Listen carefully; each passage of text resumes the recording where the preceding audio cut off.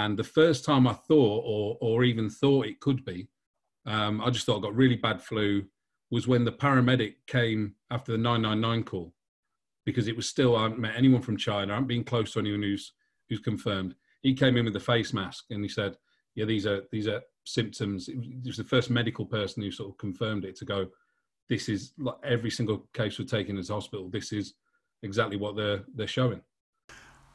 Please join us on the next episode of Not Just Crew when we speak to COVID-19 survivor Matt Dockeray, whose story went global on Facebook after he tried to warn us all on the very real dangers of COVID-19 and its personal impact on his life.